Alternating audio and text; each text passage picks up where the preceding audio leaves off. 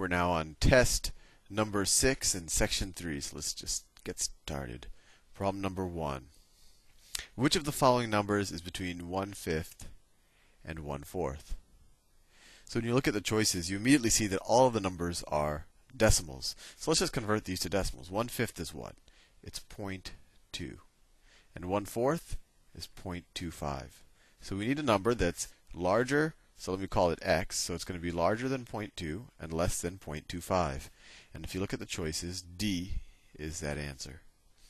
And if you didn't know offhand that 1/5 is 0.2, you could divide 5 into 1.0.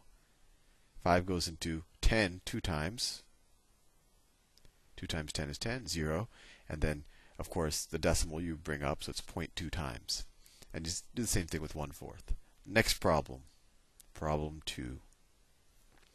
The following are coordinates of points in the xy plane.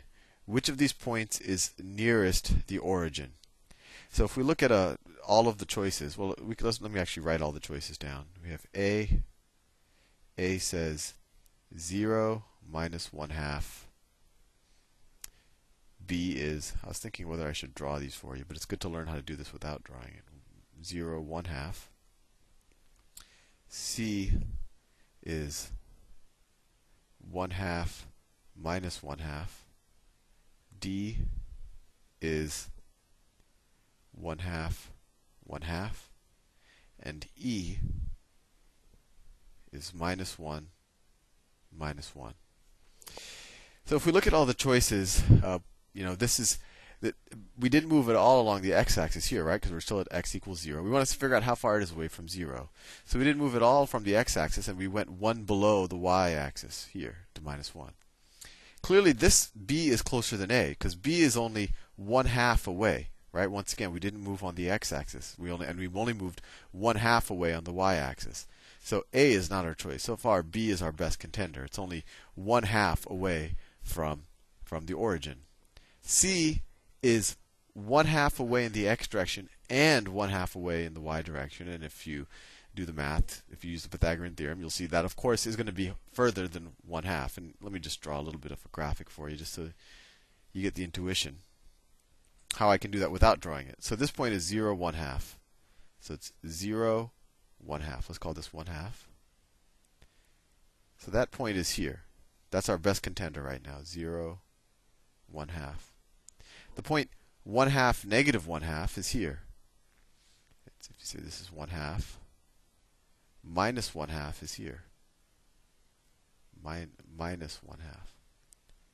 So its distance from the origin is this line right here. And that distance is definitely going to be longer than this distance. How do I know? Because this distance is the same thing as this distance. It's the same thing as 1/2 to the negative side, right? And if you do the Pythagorean theorem, we could figure it out. This distance is 1/2 as well. This is the square root of, this is going to be the square root of what? 1/2 squared plus 1/2 squared. So 1/4 plus 1/4, which is 1/2. So it's the square root of 1/2, which is 1 over the square root of 2, which is the same thing as 2 square roots of 2 over 2. Any way you look at it, it is a bigger number than 1/2. And when you take a square root of a fraction, you're going to get something bigger than the fraction, right? So this is essentially the square root of 1/2. So it's going to be bigger than 1/2. So we know that this isn't the choice. D is the same distance as C. D is up here. It's just in the positive quadrant, right? Because this distance is 1/2, and then this distance is 1/2. So D, for the same reasons, is further than B. And E is the furthest of them all, right? It's 1 away in 2 directions. So it's out here someplace relative to this origin. So that's not the choice. So B is definitely the closest. And it's only 1/2 units away from the origin. Next problem.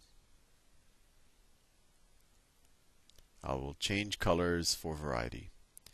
Problem 3. Problem 3. Okay, they drew a lot here. Let me see if I can draw the same thing they did.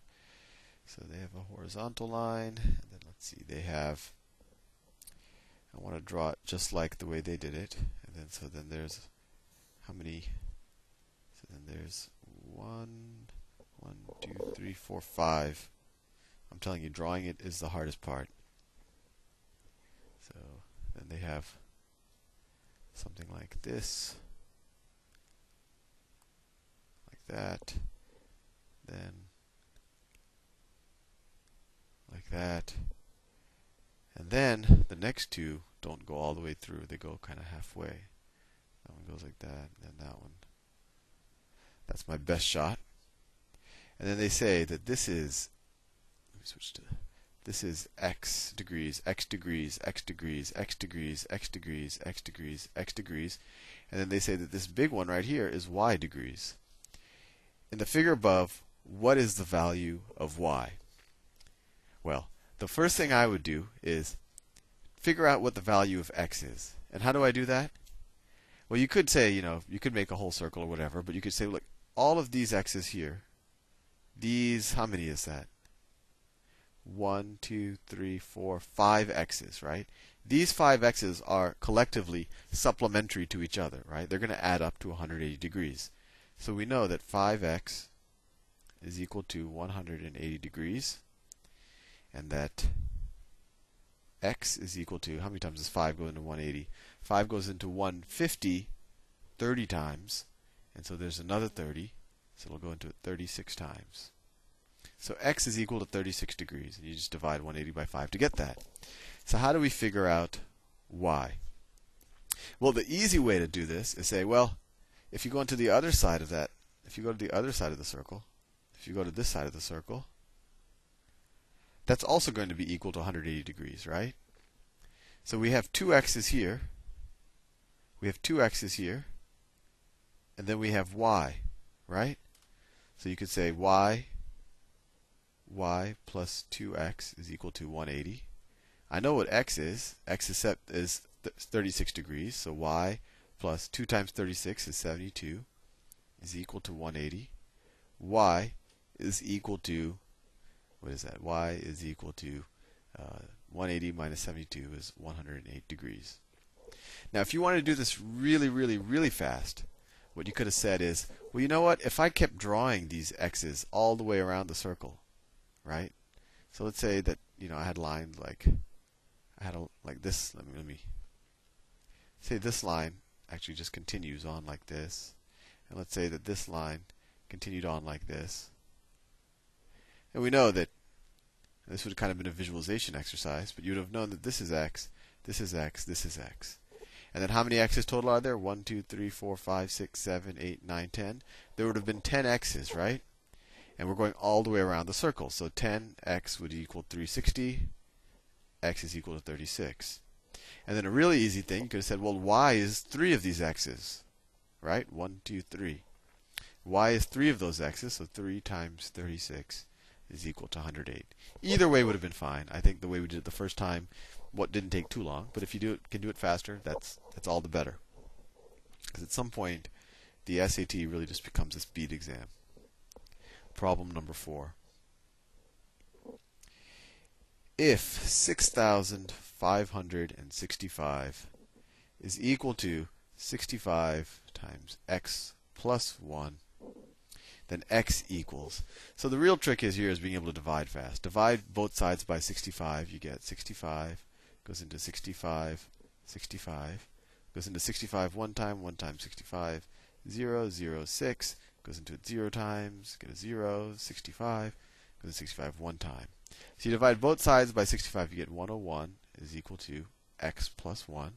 Subtract 1 from both sides, you get 100 is equal to x. This is just kind of a speed problem. Maybe they want to make you have a careless mistake. And so the answer is C. I'll see you in the next video.